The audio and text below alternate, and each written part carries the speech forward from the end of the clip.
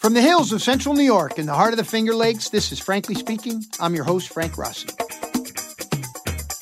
From California, my name is Mark Mahady. I'm president of Mark Mahady and Associates Incorporated. We are a turfgrass research and consulting company. As of February 2022, we will have been in business for 30 years. And my passion really is to bring value and quality to everyone that we work with.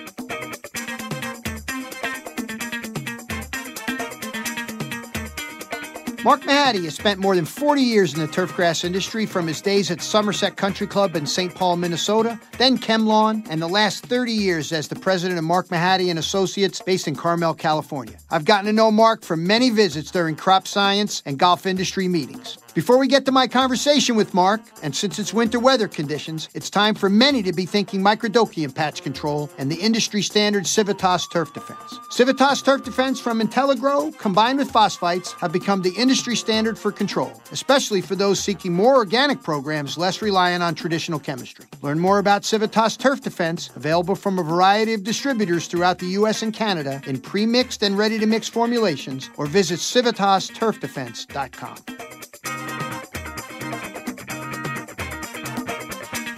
Mark, thanks so much for taking the time to join me. I'm so glad we were able to work this out. It's always a highlight of my year when we get a few minutes at a crop science meeting or a golf industry meeting.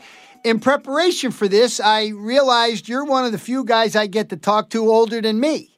And I guess my first question, I know you grew up in Minnesota, and I know you went off to college in 72. My question is, did you have a number for the draft? Yes, I did.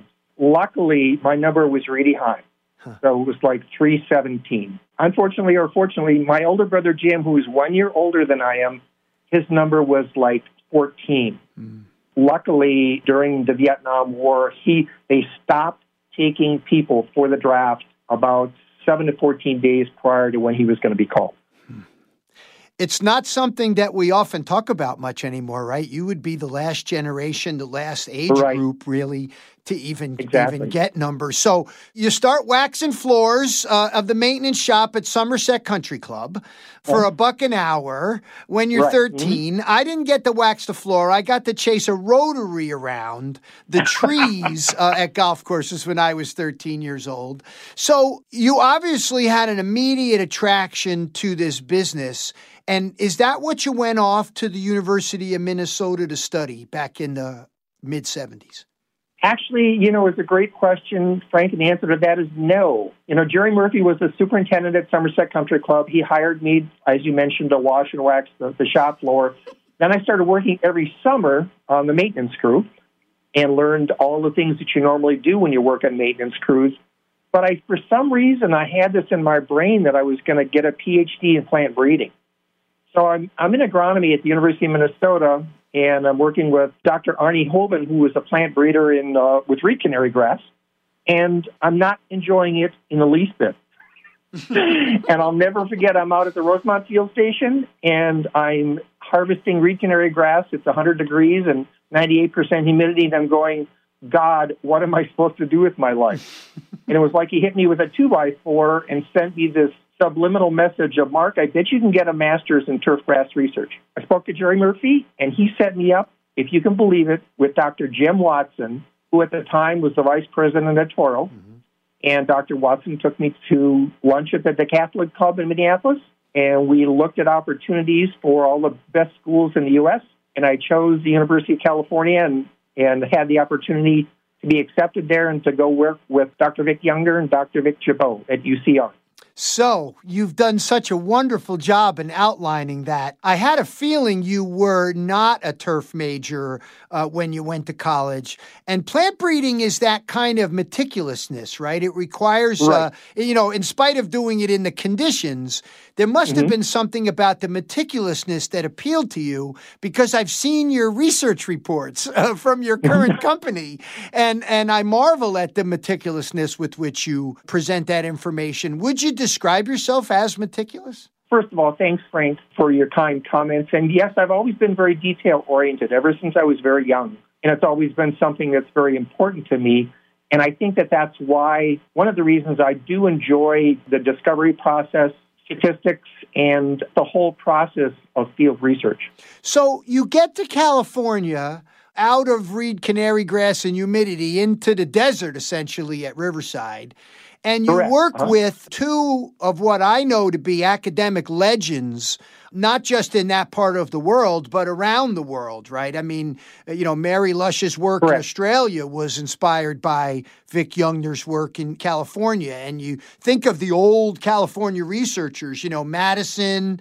Was it Madison in Northern California that did the original California specifications for greens construction? There's a long history of big names out there that you got yourself attached to. What was that like? It was hard even to describe, Frank. I mean, it was young boy goes to California, young Midwestern boy goes to California in search of blonde girls and surfboards and turfgrass science. That's what it was. And so I'll tell you this story. I always thought I was going to get a master's and then go back to Minnesota and be a golf course superintendent. But it's Super Bowl Sunday. It's January 17th, 1977. I've been at UCR for 6 months. It's a Sunday morning. We're playing over the line and drinking beer at 10:30 in the morning out in this beautiful kikuyu grass athletic sports field at UCR. And I've got this party that's going to have all sorts of illicit substances at it that afternoon. And it's 72 degrees. And I'm going, I love this. I'm never going back to Minnesota. You know what? It's a long story of people from Minnesota that I meet when I go to the desert. In fact, I just met this guy who just retired at Arizona State University. Maybe you know him there. His name escapes me, but he was the painting expert. He just retired from Arizona State University. Another good Minnesota boy goes out there, looks around one day in January, February, March, April, November, December, and says, why would I go back to the great state of Minnesota, and stays out in California? Okay, so you've made the decision personally, right? And you're still young and ambitious. What were you able to work with these folks on in Southern California? Well, so Vic Youngner and Vic Jabot, and then Steve Cochran, too, were instrumental in guiding my life. In my master's, they let me make my own decisions. They let me make my own mistakes, and then they helped me correct my mistakes. And they were just exceptional researchers, exceptional agronomists, and the best people ever. And they were wonderful mentors. My father actually passed away very suddenly of a heart attack in 1977 in the middle of my master's, and Vic really stepped up in terms of emotional support and the like. So it was just really fantastic. And then after I finished my master's, I worked in the department until 1983, and we worked on an extremely large funded project through the Southern California Metropolitan Water District, in which we were establishing the ET rates for warm and cool season grasses. And that information is still extremely sound today. But those were really the things that the fact that I got an opportunity to work with just three with Steve Cochran, two giants in the turfgrass industry. They were such good people. They were so innovative, and they were such good listeners, and they appreciated everyone's contributions. And it was just one of those things that it was kind of like heaven for a very, very young Midwestern boy. And working with those folks at that time, there wasn't a lot of people doing it. I mean, it wasn't like it was a booming thing. The golf boom hadn't happened yet. It was still the 70s. Golf was still not what it is anywhere today, certainly after the golf boom of the 90s. And I'm wondering, when you say got a chance to make some mistakes, I often talk about that on this program with a lot of people who say some of the mistakes they made are the things they've learned the most from. When you work in an encouraging environment like you described, I don't think you probably made a lot of them, but what were some of your really good mistakes? Because I'm sure you had some fun ones. Well, I think the biggest thing, Frank, is that, when you're young, you're indestructible, and you think you're smarter than you really are. It wasn't so much of mistakes as such, but I was greatly challenged by the academic level of classes and that at UCR. I was a young master's student, freshman and bachelor's, and I was thrown into a lot of PhD classes with a lot of people that were smarter than I was going to be in like 10 lifetimes. And so I'll never forget it. One of my first classes was high cell physiology class. Dr. Leonard was teaching. He was a high cell physiologist. And I thought I was pretty bright, okay? So he covered everything I knew about plant physiology in 3 lectures. And then I knew I was in really, really deep trouble. So those were the types of things. It was a very humbling experience. There were a lot of really exceptionally bright and qualified people. But I've always been a hard worker, and Vic supported me in those trials and tribulations at times with some of the really high-level classes.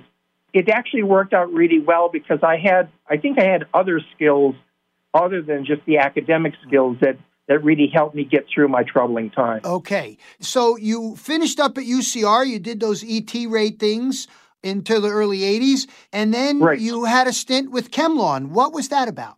It was really fantastic, and I'll be honest with you, if I had not had the Chemlawn experience, I wouldn't be able to be doing what I'm doing today, Frank. So I started with them in 1983. They wanted me to move from Riverside, California to Carmel, California, and pay me twice as much money as I was making. and so I asked them, so do I have to go home and pack, or do I just leave from this spot? And so it was really great, Frank. So I had the Western United States. I had 8 Western states. I oversaw the Salinas field station, and then we had cooperative research with Vic and Steve at the UCR field station, with Tom Cook at Oregon State, and then with Dorothy Borland in Colorado. And so I had responsibilities for developing turf and tree and trail programs in 17 branch facilities with my 3 research stations. I worked from West Texas to Seattle and from Boise to San Diego, and I had absolutely no life because I was on the road 80% of the time, but I just loved it. It was such a great, great growing experience, and I got a chance to work with just exceptional senior scientists that also worked for Chemlawn back in the Columbus, Ohio area. Yeah. Dave Martin and Kirk Herto, Keith Kennedy, Dave Shetler, Doug Caldwell, John Ulrichs, Bobby Joyner, Bob Miller. This was the heyday, Mark. You're like the Forrest Gump in his business. I know. I mean, it's just, I can't say enough about it. This was during the 80s when lawn care was in its sweet spot. I had an opportunity to just work with tremendously knowledgeable, driven, and talented people that channeled all this extremely positive energy. And I'll be honest with you, and I have a lot of respect for all the university people that I've known for years. In the 80s, our research team, I would have compared them to anyone in the world across all the facets of turf and ornamental research.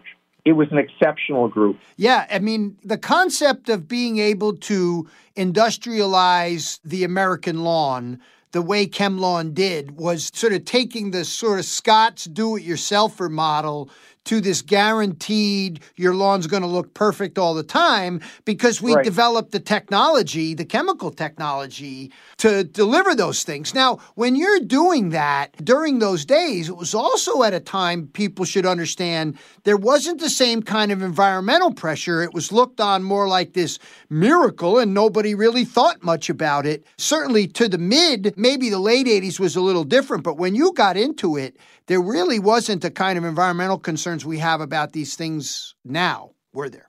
You're exactly right, Frank. And I think that gave us a lot of leeway, although I must honestly say is that Chemlawn, in the mid to later 80s, Chemlawn started to be subject to some of those philosophical perspectives. And so, I mean, one of the things that I was in charge was, and I was always very proud of, is that in the West, we developed the National Organic Fertilizer Program for the whole company. We worked all over the Western United States with all of these people that had this tremendous knowledge about organic materials. And these were 100% natural organic products, primarily DPW, plus blood meal and meat meal, things like that. And they were exceptional fertilizers. They were every bit as good as any polymer-coated sulfur-coated urea that you could possibly acquire. Did it come out of the gun, or was it granular app?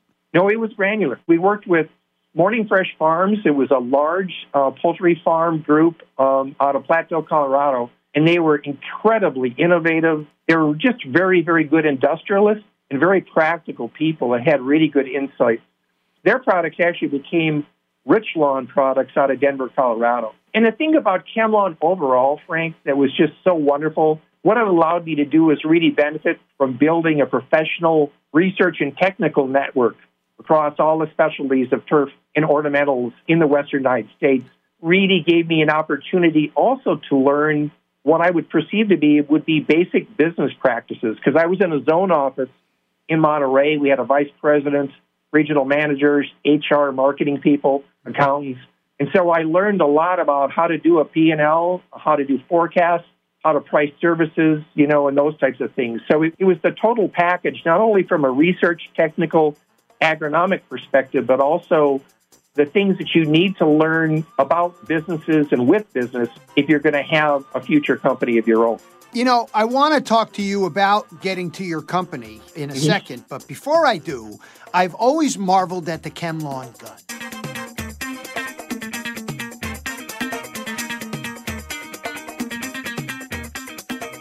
Nutrient management of golf turf is always a lively topic of discussion among golf course superintendents. Clipping volume, OM246, MLSN, all are important topics. And when it comes to supplying those nutrients, you want simple, no-nonsense solutions. And that's where the Plant Food Company comes in.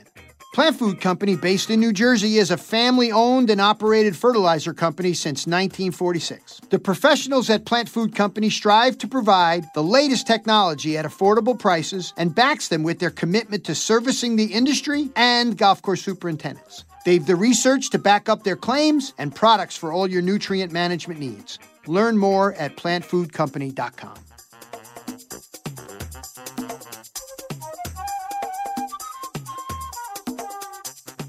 I've always marveled at the Chemlawn gun, the high-volume applicator that you guys developed or innovated back in the day that essentially made it, had a lot of forgiveness. Let's just say that raindrop nozzle gave the applicators a lot of room for error, and the lawn could still come out pretty good.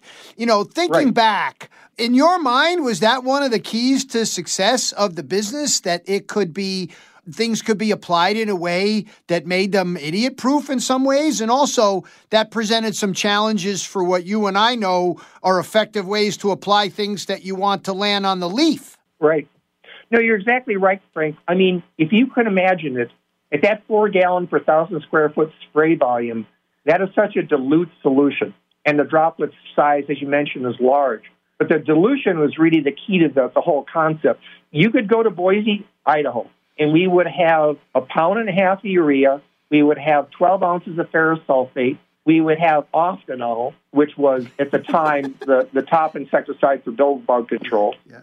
We would have a pre-emergent herbicide as pendimethalin. We would probably have 5 or 6 different things in the mix at a single time. Yeah. And that high spray volume, tremendously high spray volume, was the insurance factor to make sure that nothing burned and that nothing went bump in the night. But it did make certain types of applications that needed to be on the leaves a little more challenging. How did you deal with that? To tell you the truth, so if you were a Chemlawn specialist, you would go out and you'd have, this large tank. And if you were lucky, if you were in Boise, you'd have maybe 30 customers a day. And so most of it was a single application concept. People did have backpack sprayers and hand cans, Frank, that people would go out for problem lawns, thistles, things like that, let's say in Boise. And you had to use, 2,4-D ester at a higher label rate than what we could get. And then you'd have to make applications at lower spray volumes for certain types of problems. And so one of the things that required was a knowledgeable applicator.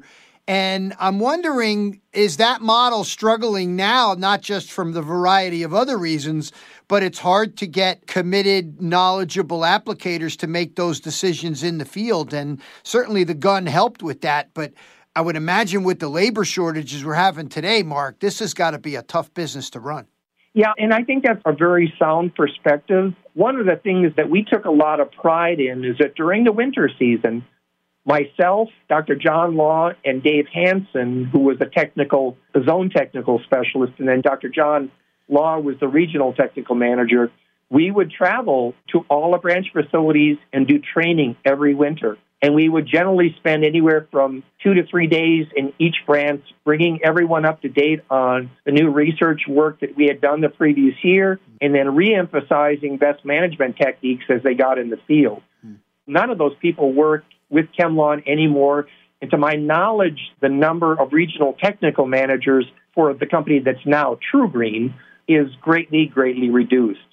So I would think that they not only have trouble getting the diligent, hardworking people they want to get for those types of specialist positions, but I also think that the people such as myself and Dr. John Law and Dave Hansen that used to do all the training, those people are far and few between also. You said you learned a lot about starting and running your own business while you were there. I would imagine there was a moment when you looked around and said, okay, I think I'm ready to have my own business. What was that turning point for you to leave such an exciting environment and then go off on your own? I had really been going through that thought process in my mind the last 2 to 3 years that I was with Chemlawn. And my goal really originally was to leave the company and then to get a teaching position, a 9-month teaching position at UC Santa Cruz, at Monterey Peninsula College, at San Luis Obispo, or someplace like that, and then consult during the summer season. But when I eventually left Chemlawn, and the reason I left Chemlawn is that my position was eliminated. Ecolab took over, and they made all sorts of cuts across the company, and the Western States research position went south. My last day was Christmas Eve, 1991. I played golf and drank gin and tonics for 3 months, and then I started my own company, Mark Mahady and Associates, on February 1st, 1992. And so I was kind of forced into the process. It was kind of like the universe is saying, well, Mark, if you're not willing to start this on your own, I think we'll help you a little bit.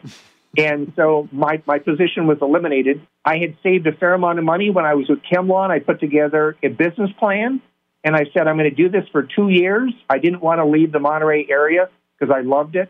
I had opportunities in Palm Springs and Orange County and Denver, but I wanted to see if I could make this work, and it was something that was very, very important to me. And it's really worked out very well.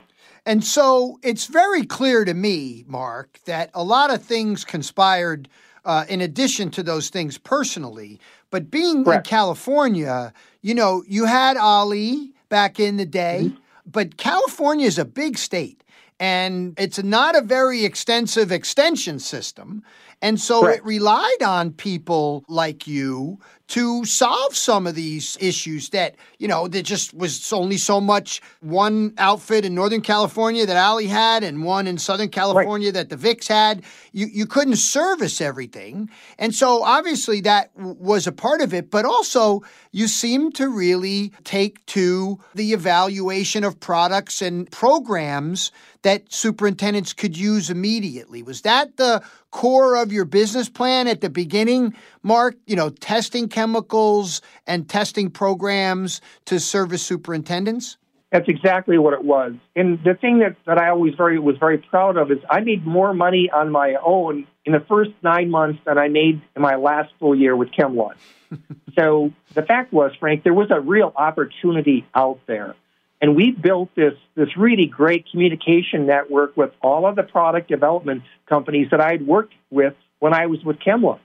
And I just called them up, and I spoke to them because I knew them all personally. And I said, I'm putting out my little flag here, and these are my rates. Send me protocols if you'd like me to do the work.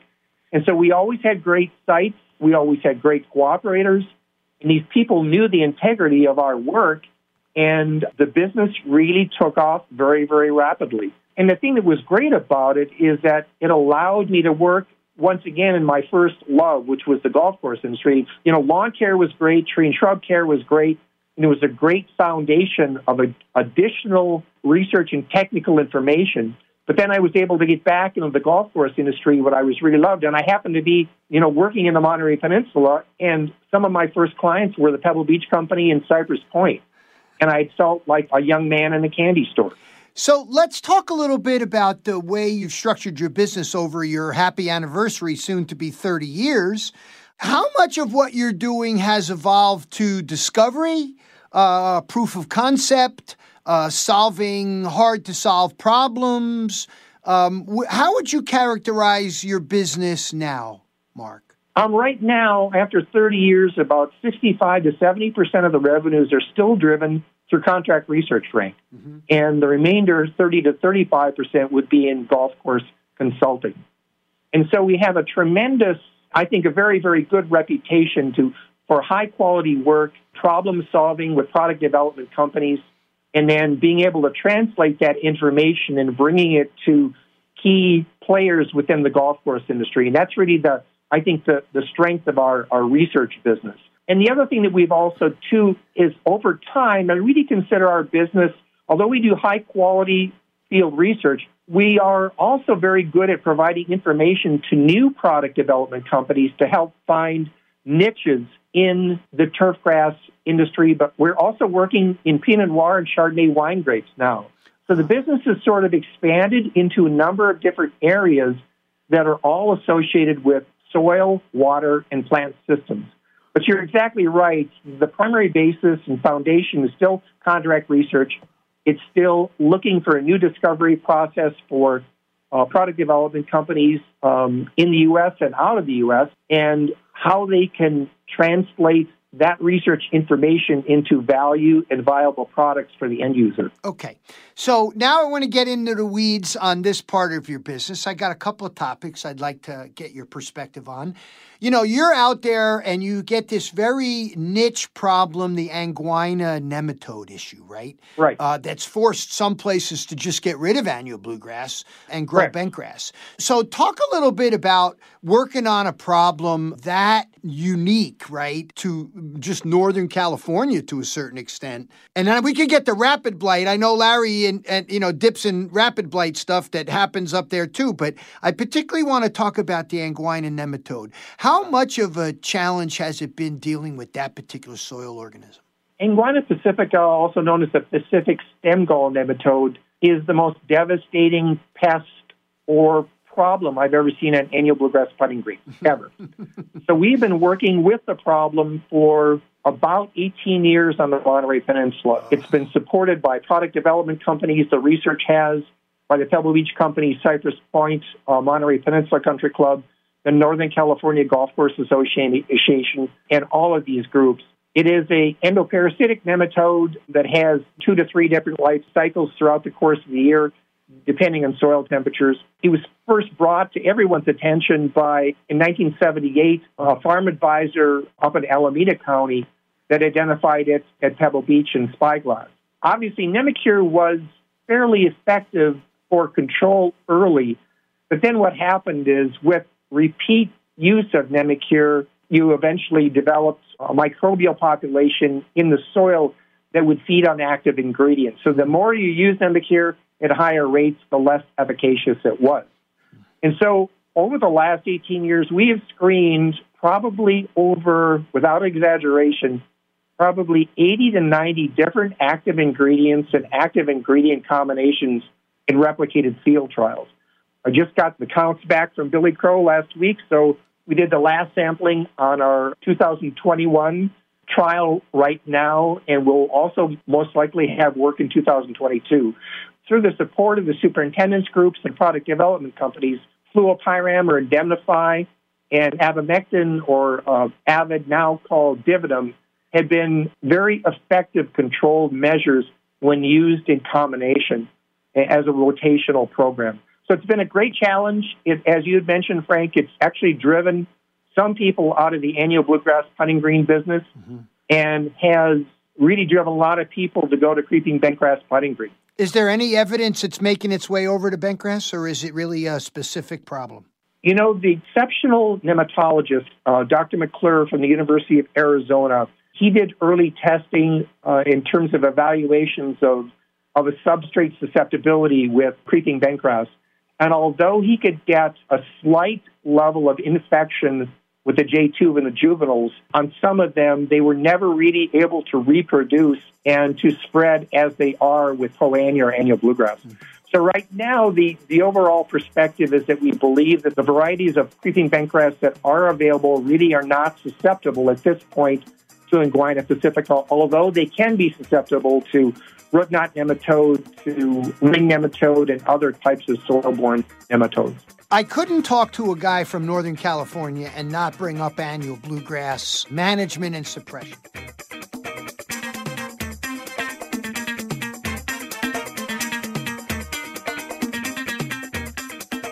Managing soil physical properties is a vital aspect of any successful golf operation. The many tasks required take time and pay dividends. But what if it could take less time and be more effective? DryJect sand injection services are that kind of a tool that can increase infiltration and alleviate compaction by top dressing, aerating, and amending in one pass. DryJect services gives you the benefit of water injection cultivation and fills the profile with your desired amending material. Contact your local DryJect service representatives or visit dryject.com.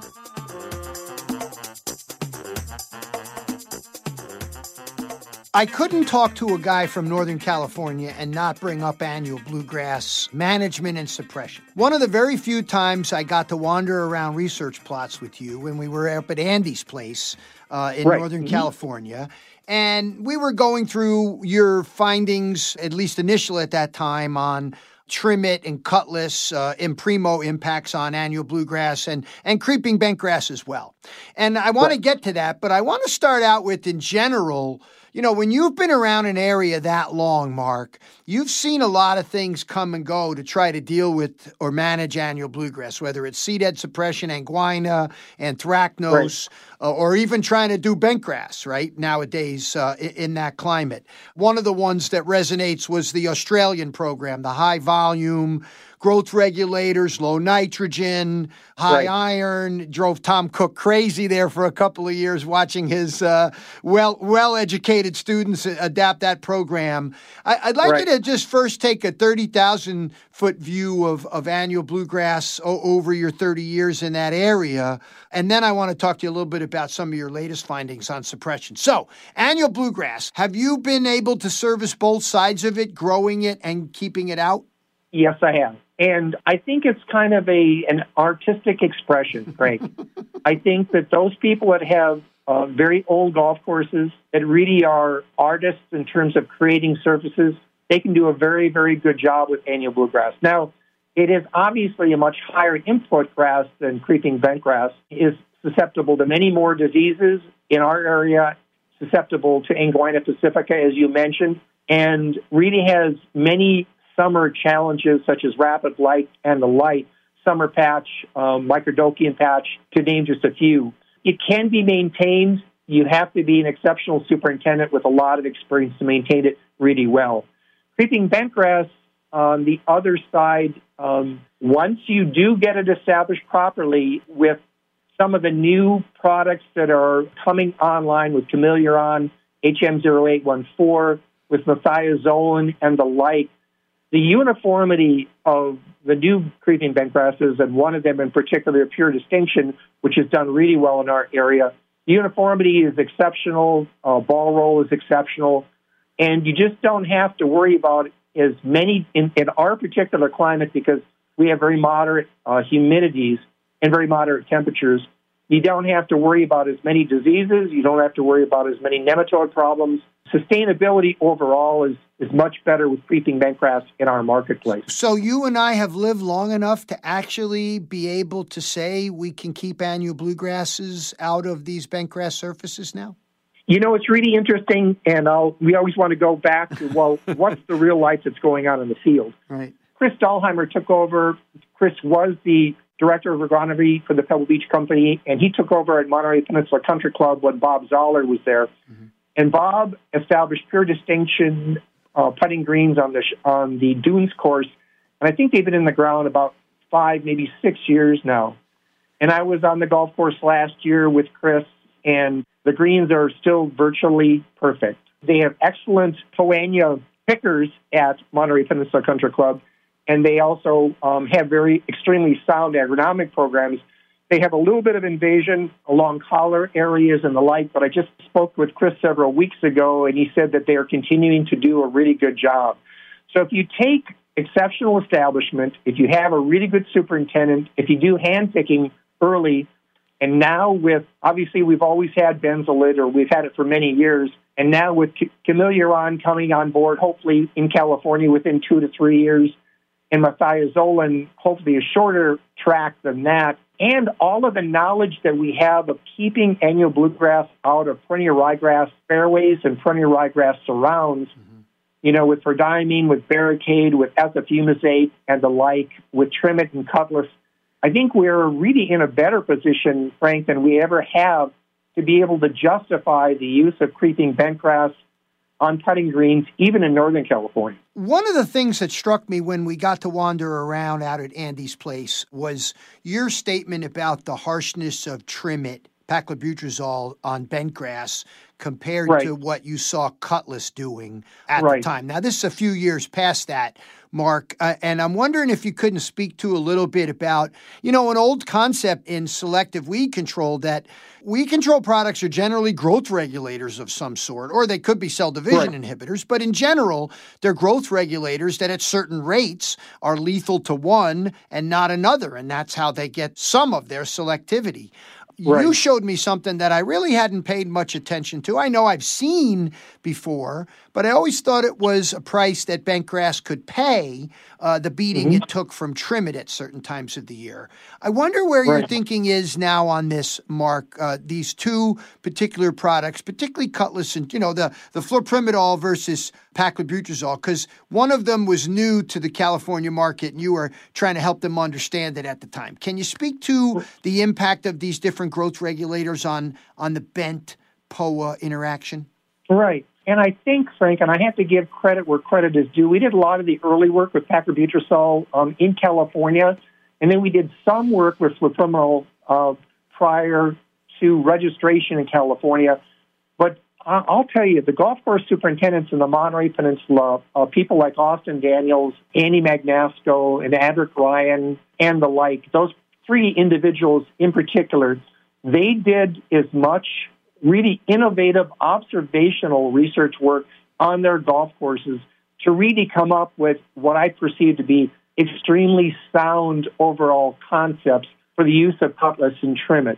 And kind of the big take-home message is that, at least from my experience with those PGRs, trimet has always had a higher plant growth regulator capacity than Cutlass. Cutlass has always been a softer product. And so what we saw when these golf course superintendents started reducing trimet rates and increasing Cutlass rates is that they would still overall be able to achieve the same level of Poania suppression, but they weren't inhibiting the growth and development of creeping bentgrass as much. In other words, the Cutlass with higher use rates and the trimet with lower use rates, the balance that they were using allowed continued suppression of Poania, but without negatively influencing the biomass production as much of the actively growing beneficial grass, the creeping bentgrass.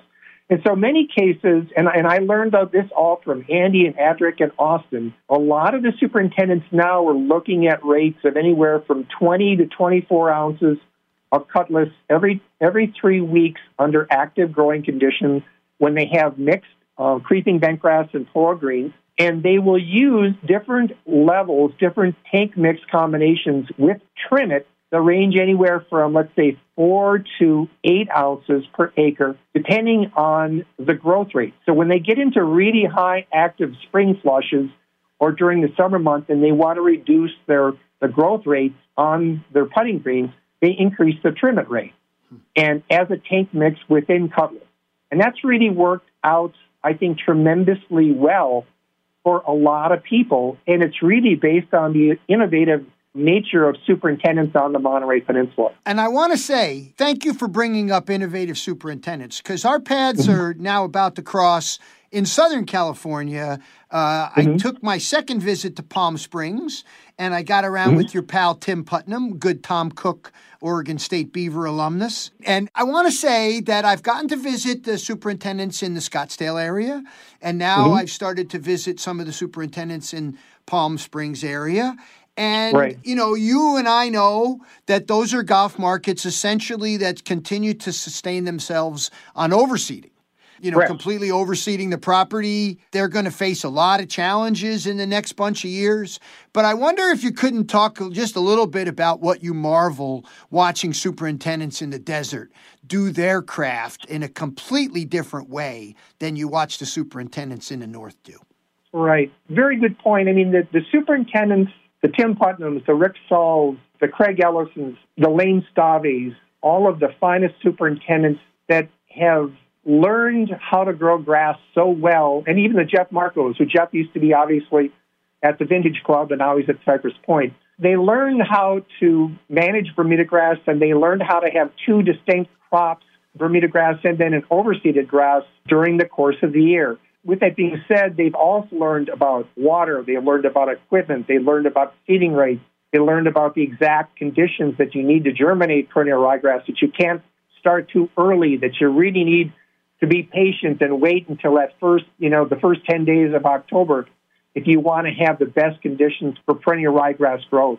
And with that said, the core group of superintendents in the Palm Springs market are some of the most unique individuals in the fact, I believe, that they share information probably as readily as any group I've ever seen.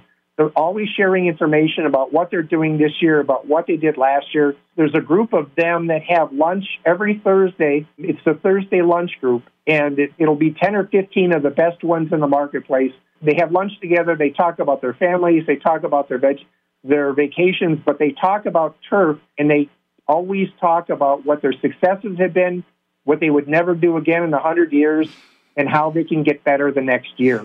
Talk about something that's an art form, right? Correct. Not so much going into the transition, but transitioning out back into Bermuda grass. I have to say, I completely marvel at what those guys are doing. And one little more deep dive here about light. It seems like the more successful they are in getting a quick, good, dense ryegrass cover, the tougher it is sometimes to come out of it in the transition in April and May. Correct. And light tends to be one of the bigger factors, as well as frost, I would assume. But can you talk a little bit about things you've played around with or learned about the role light can play in helping them transition out, getting it open sooner? Right. And I think that Wendy and Larry from Pace Consulting have really done a great job with this. They did comparisons years ago about the effects of mowing height and light receptiveness lower in the canopy for more rapid Bermuda grass growth and development in the spring and coming out of transition. And I think now also, Frank, and you have tremendous experience, I know, with this in the transition zone in the southeast, is that some of the golf courses are obviously going to chemical transition too, if they don't feel that they can get the 90 to 100 days during the summer months that they need in order to develop that excellent Bermuda grass canopy, again, for that overseeding in late September and early October. It's so interesting. They practically bring it to death, and then in 100 days, it gets perfect. And then they beat it up again and regrow a golf course twice a year. Now, listen, Mark, I'm going to get you out of here on this question. It's really been a challenging time, I think, for a lot of people personally. I know with COVID and not being able to see everybody, it was exceptionally nice to see everybody at the crop science meetings. Right. You know, you've talked pretty candidly about working pretty hard to the exclusion of other things, and certainly that's a topic that resonates with me. I know sometimes I've sacrificed things personally to make sure I was pretty good professionally. Mm-hmm. And I wonder about, you're Minnesotan and more reserved, let's say.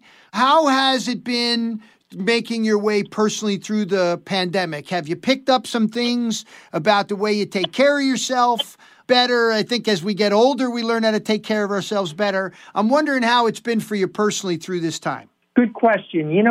It's interesting. So my son is 24 and he's back in Vermont, and he graduated from Middlebury College and decided to stay back in Vermont because he's enjoying it. Started his own photography business. And I was talking to Adam recently, and I said, I think COVID and I think the pandemic had a bigger influence on me socially than I thought it would, because I'm like you said, I have a tendency to be a little bit reserved. I enjoy my time by myself. I enjoy my social time. But one of the things that I've really done, Frank, one of my New Year's resolutions this year is to reach out more to people that I love and care for and that I thoroughly enjoy as friends and professional friends. And I've already started doing that. I've made some real efforts in the last 2 months to get out, to spend time with people I care for. And this went back to the UCR Field Day in September. It was the first general meeting I'd been to in like 18 months. And I couldn't believe, and we all had masks on, and we were all following the appropriate CDC guidelines and that. But after I left that meeting, I thought, my gosh, I had such a good time. It was so good to see people again. And that's the same way I felt when I saw you at the C5 meetings in Salt Lake City. So one of my New Year's goals is Mark loves his work, but it's time also to get out and to do more things socially and to just spend more time with people that you really love and care for. Mark, I really appreciate you taking the time. I know it was a longer interview than maybe you might have been prepared for, but I had it up my sleeve for a really long time to really have this long-form conversation with you. It's such a joy to hear your voice and to hear you still thriving and doing well out there. Appreciate you taking the time to chat with me. Thank you for your time. I feel very blessed. It's wonderful to have professional people such as yourself in my life, Frank. I really appreciate it. Love it, Mark. Thanks a lot.